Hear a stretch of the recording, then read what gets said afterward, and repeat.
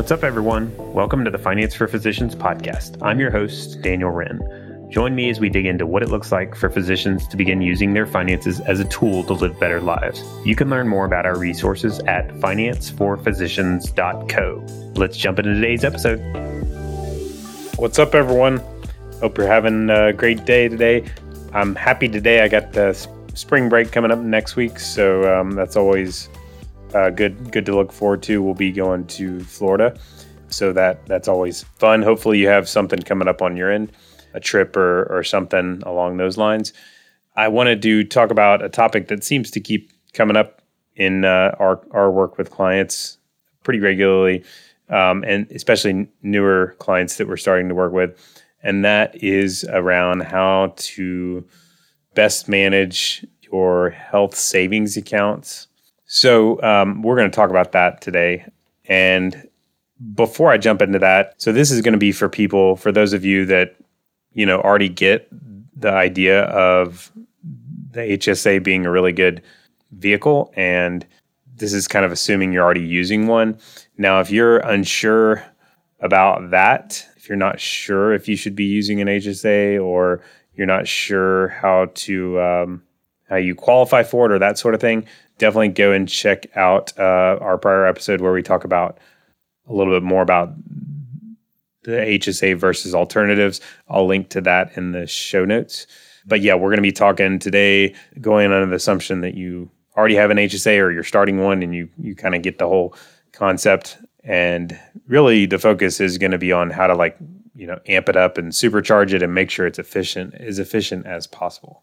I think the common strategy that I often see is that people are using the HSA as, they're kind of viewing it more as like a health spending account. And even like the service providers are really kind of pushing this idea. If you've ever set up an HSA, typically they'll send you like a debit card and they set you up an online account or something, and it's defaulted to, just using a savings account. So the money goes into the savings account. You get a credit card, debit card in the mail, and it's kind of like framed like this is going to be the thing you use to spend on when you have out-of-pocket healthcare expenses. And that's generally good. That's better than just not getting the HSA tax shelter at all, but that's definitely not the best strategy. And so we're going to talk about, what a better strategy might be. Okay, so let's get into what that strategy might look like. So just a quick recap on the HSA. It's by far the best tax shelter really that exists as far as vehicles to put your money into. HSAs are unique in that they allow you to build wealth. They don't require you to use a certain dollar amount per year like their cousins, like the flex spending account or FSA. Those accounts all require you to use it or lose it. So HSAs let you build wealth essentially. And they also include the ability to invest most of the time. The laws allow you to invest within an HSA. And so most HSAs allow that option. And so it's a great tax shelter. It allows you to build wealth, and you do have that option to invest. So I think first big rule or thing to think about to optimize is it's best not to spend out of your HSA. Assuming most of you are younger-ish and you have a long future ahead, it's best to not spend out of your HSA and instead pay for medical costs that you have that come along out of pocket or, with your cash savings. You're just ideally leaving that HSA as is and preserving it. And so second big thing, so I'll talk about let's talk about why that's important to use your cash instead of the HSA. So the reason is if you have two options, if you have option number one is pay for, let's say you have a doctor bill that you get sent in the mail and you owe $100 to the doctor visit or whatever. you have a choice. You can write a check out of your checking account and just pay it out of your cash, or you can use $100 out of your HSA, or you could have paid $100 at the doctor through your HSA by just swiping the debit card. So if you compare the two of those, think of like your savings account is like nothing special. Like there's no tax benefits really associated with the savings account. It's just like not tax sheltered at all. And it just sits there and doesn't really gain much interest either. Versus the HSA, on the other hand, is like the best tax shelter that exists. And so if you have a choice, it's like, let's not disrupt this fantastic tax shelter that we have here going on. Let's let that thing, let's preserve it and let it build up and grow. And I don't want to mess up, a good thing going there. Instead, let's take out of the thing that's not really tax sheltered and let the thing that is really tax sheltered grow as much as possible. It's the same concept, a lot of times with retirement, people try to preserve their best, most tax sheltered assets as long as possible, like a Roth IRA, and defer. Same concept. It's like if you have this tax shelter that's a fantastic vehicle, it's best to leverage that and let it grow and instead use something else that's not near as tax sheltered. That's like the big picture concept. And we can completely verify that with math and numbers and that sort of thing. But for concept wise, much better to use things today that are less efficient tax wise. So that's big rule number one.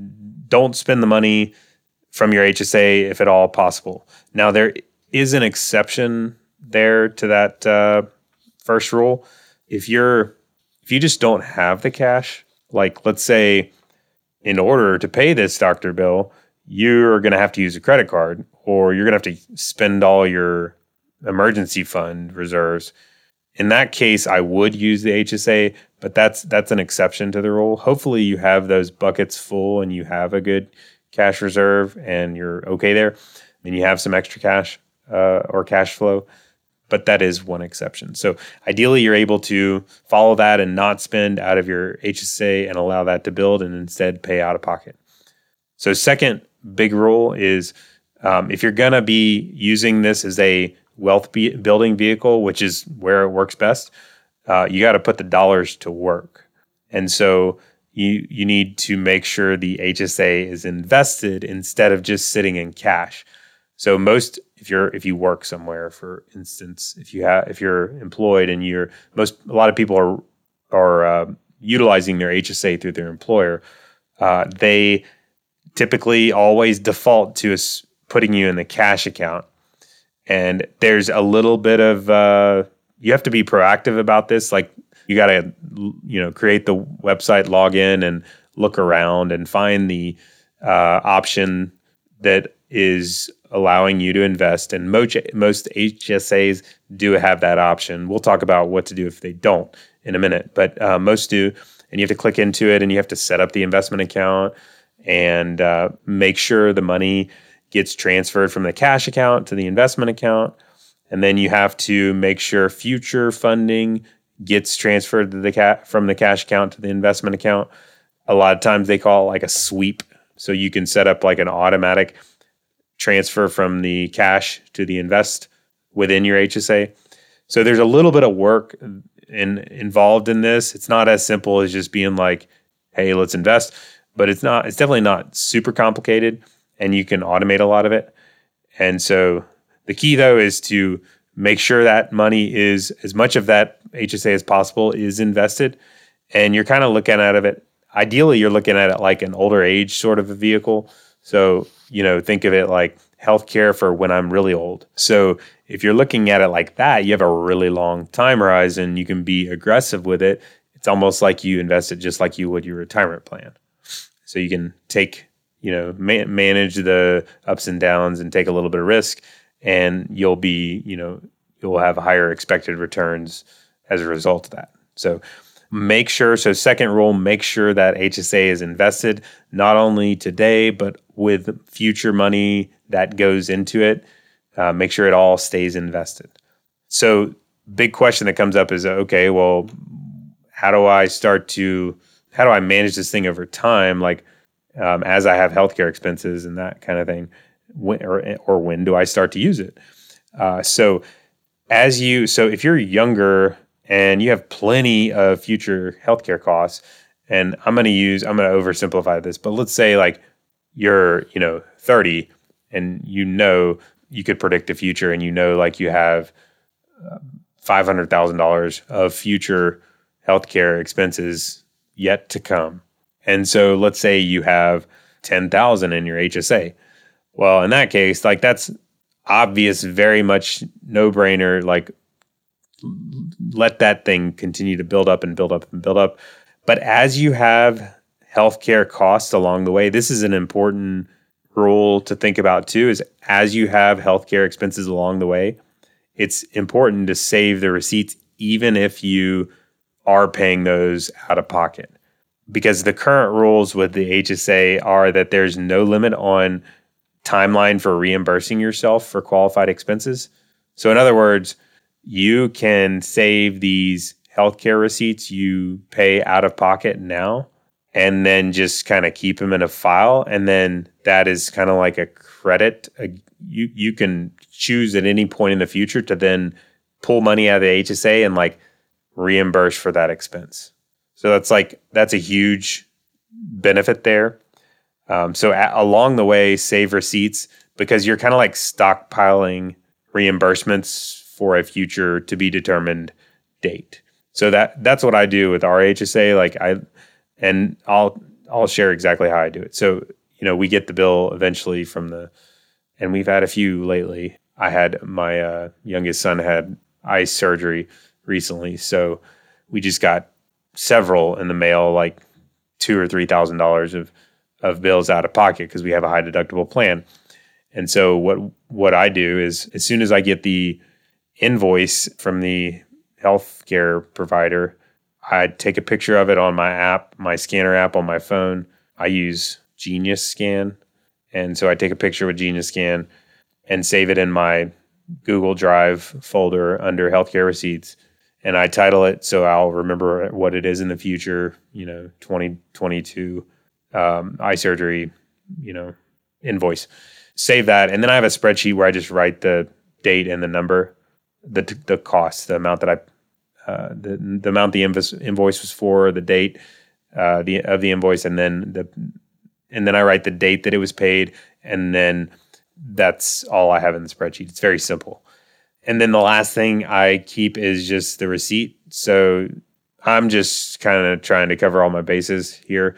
I think as long as your checking account register matches up with the invoice, you should be good. And especially if you have a receipt, especially if you have an invoice, I think you're good. But like I said, I'm trying to cover all the bases. So I keep the invoice and the receipt, and I have a spreadsheet. So that's how I do it. So I know some people just keep the invoice and that's it. And then they know that they pay it out of their checking account, and they know at any time they can go and reference that. And that probably would be good. You might be wondering like how it works. Like with reimbursement, it's your responsibility to reimburse yourself. So there's nobody, there's no third party you have to go through, and no like oversight beyond just your responsibility unless you get audited. You do have to report it on your tax return every year if you did reimburse yourself, but that it's just a number you write in a line. Now, if you get audited, that's when you have to show proof. And so, I am completely confident in my system, in it being audited and being fine. So as long as you're confident in your system being able to verify that you did pay for that expense, you should be good. So, and that would only come when you reimburse yourself. So what I'm saying today is like saving receipts and not actually spending yet, and just letting that HSA build up. But it's good to save receipts now as you spend out of pocket, because those are like future credits you can eventually pull out of that HSA. So I mentioned, potentially deciding when to take out of the HSA. So people might ask, like, is there a point where I do start taking out of my HSA?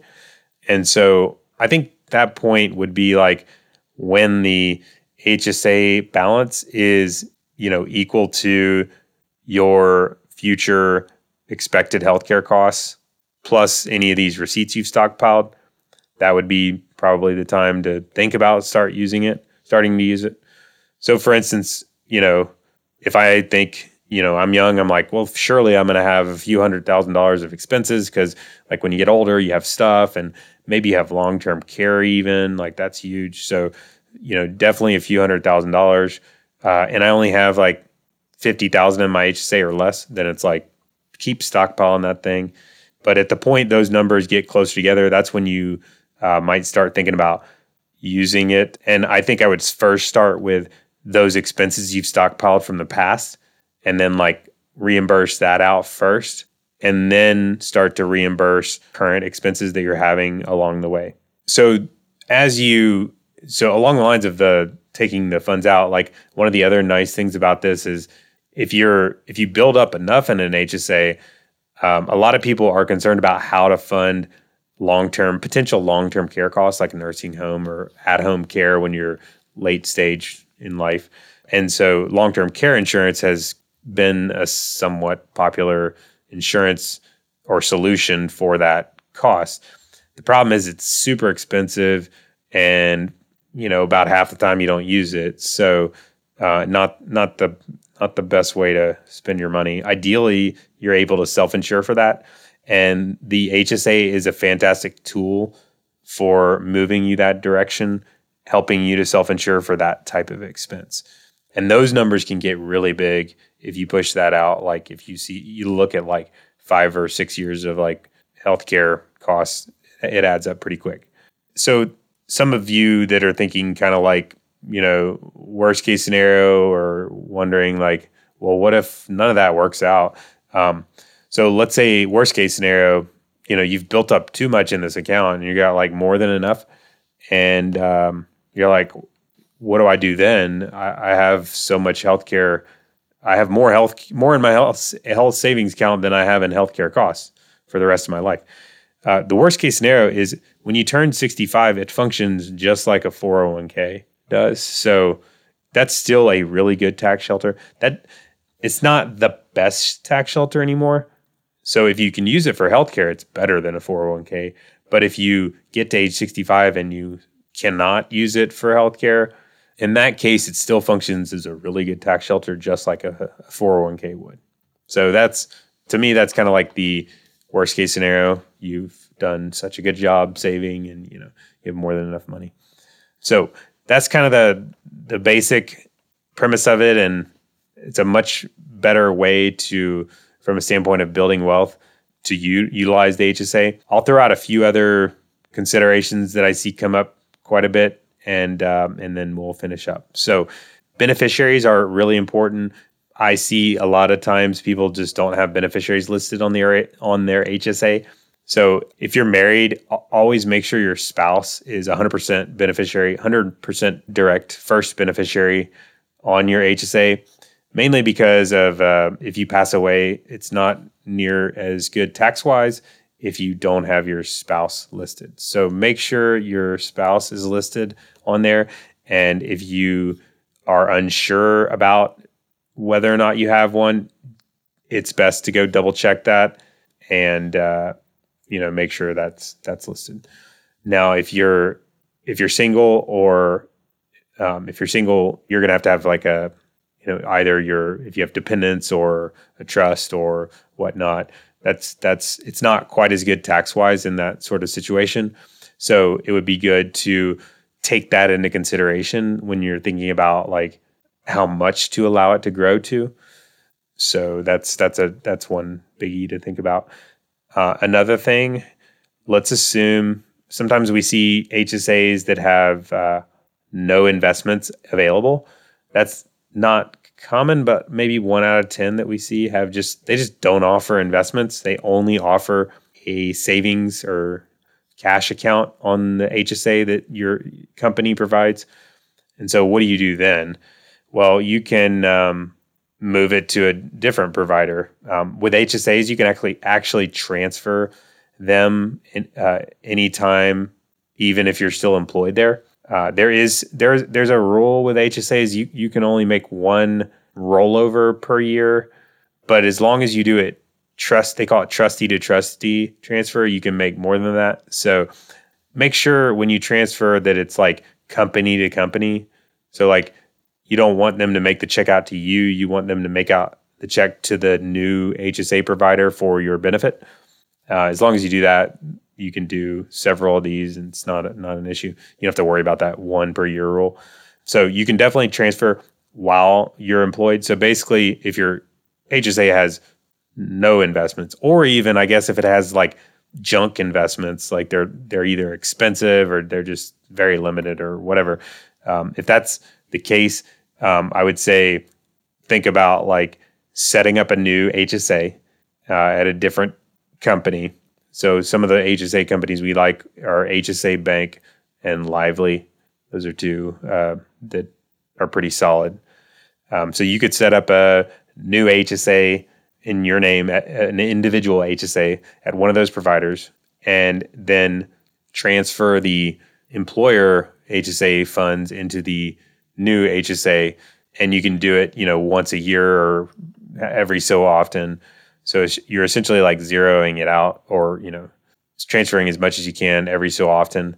And then in the new HSA, that's what you use as like the investment vehicle. Another thing that comes up is, when is the best time to fund, or how should I logistically fund it? So like with any of these tax shelters, it's always best to max it out sooner than later. So ideally, especially if you're self-employed and you're just writing a check to fund your HSA, ideally you fund that as soon as possible. So like in January or February or March of 2021, when we're recording this, ideally you're funding your HSA in early part of the year, just in a lump sum, if that's possible. Now, if that's not possible, or sometimes if you're doing it through your employer, if you can just spread it out over the course of the year, that's easier for budgeting. That's not a huge deal, and it's still good to do. But if you have that easy option to max it out early, that is a good thing to do. Another thing too is if you're thinking about like, so technically you can fund your own HSA, like you can just have a health insurance plan through your work that qualifies you for an HSA, but then just go set one up yourself and not even use your employer HSA. If that's your situation, like if you have one through work, but you're thinking about setting up your own, and you heard me talk about like, what to do if your employer HSA doesn't have good options or whatever, and you're like, well, why don't I just get one on my own only and not deal with the employer one? So it's going to be better to, funnel the money through your employer HSA. First of all, because a lot of these employers have matching on the HSA, or they put in a chunk of money. That's especially beneficial. But even if they don't do that, when you fund it through your employer, as long as they have the right type of cafeteria plan, which most of them do, then it's Social Security and Medicare. You don't have to pay those on those contributions. So in other words, it's kind of like saving you, around 7%. So if you're funding like say 7,000 into the plan, that's the max is like 73,000. So let's say 73,000 into the plan, 7% of that, it's like $500. So basically it saves you for a family about $500 in taxes to route it through your employer's HSA as opposed to your own like self-funded HSA. So it's slightly better there, plus whatever matching your employer might have.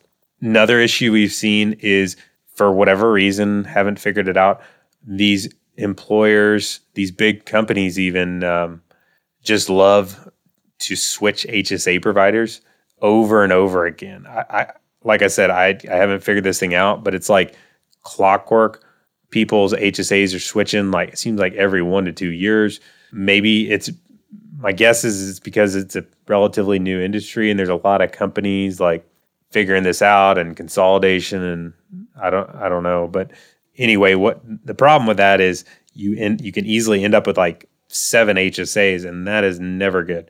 And so I would really encourage you, if that's happening to you, is if possible, do your best to like keep it to a minimum number of HSAs And so you can either do that by opting to move the old HSA provider funds into the new HSA, or to have like another individual one, like I was talking about earlier, where you're transferring your employer funds every so often into your individual one. But basically the gist of it is ideally keep it to as minimum as possible. I think beyond having 2 HSAs, it becomes a little bit overwhelming to keep up with them. And I've seen people that have like 5. So that's just kind of nuts to keep up with. So if you can do your best to kind of keep up with those transfers, I think that would be helpful for future. Okay, so that's all I got today for HSA. If you have more specific questions on this, as always, feel free to reach out and we can dig into the details, or we can cover other topics related if you guys like. So hope you enjoyed it, and we'll look forward to talking next time. As always, thank you so much for joining us today. If you found this valuable, please give us a review on iTunes and share with a friend. Also, check out our website at financeforphysicians.co for all sorts of additional content. See you next time. Finance for Physicians is not an investment, tax, legal, or financial advisor. All content included in this podcast is for informational purposes only and should not be considered financial, tax, or legal advice. Material presented is believed to be from reliable sources, and no representations are made by Finance for Physicians as to another party's informational accuracy or completeness. All information or ideas provided should be discussed in detail with an advisor, accountant, or legal counsel prior to implementation. If you don't have an advisor or would like a second opinion, feel free to check out our website for recommended advisors.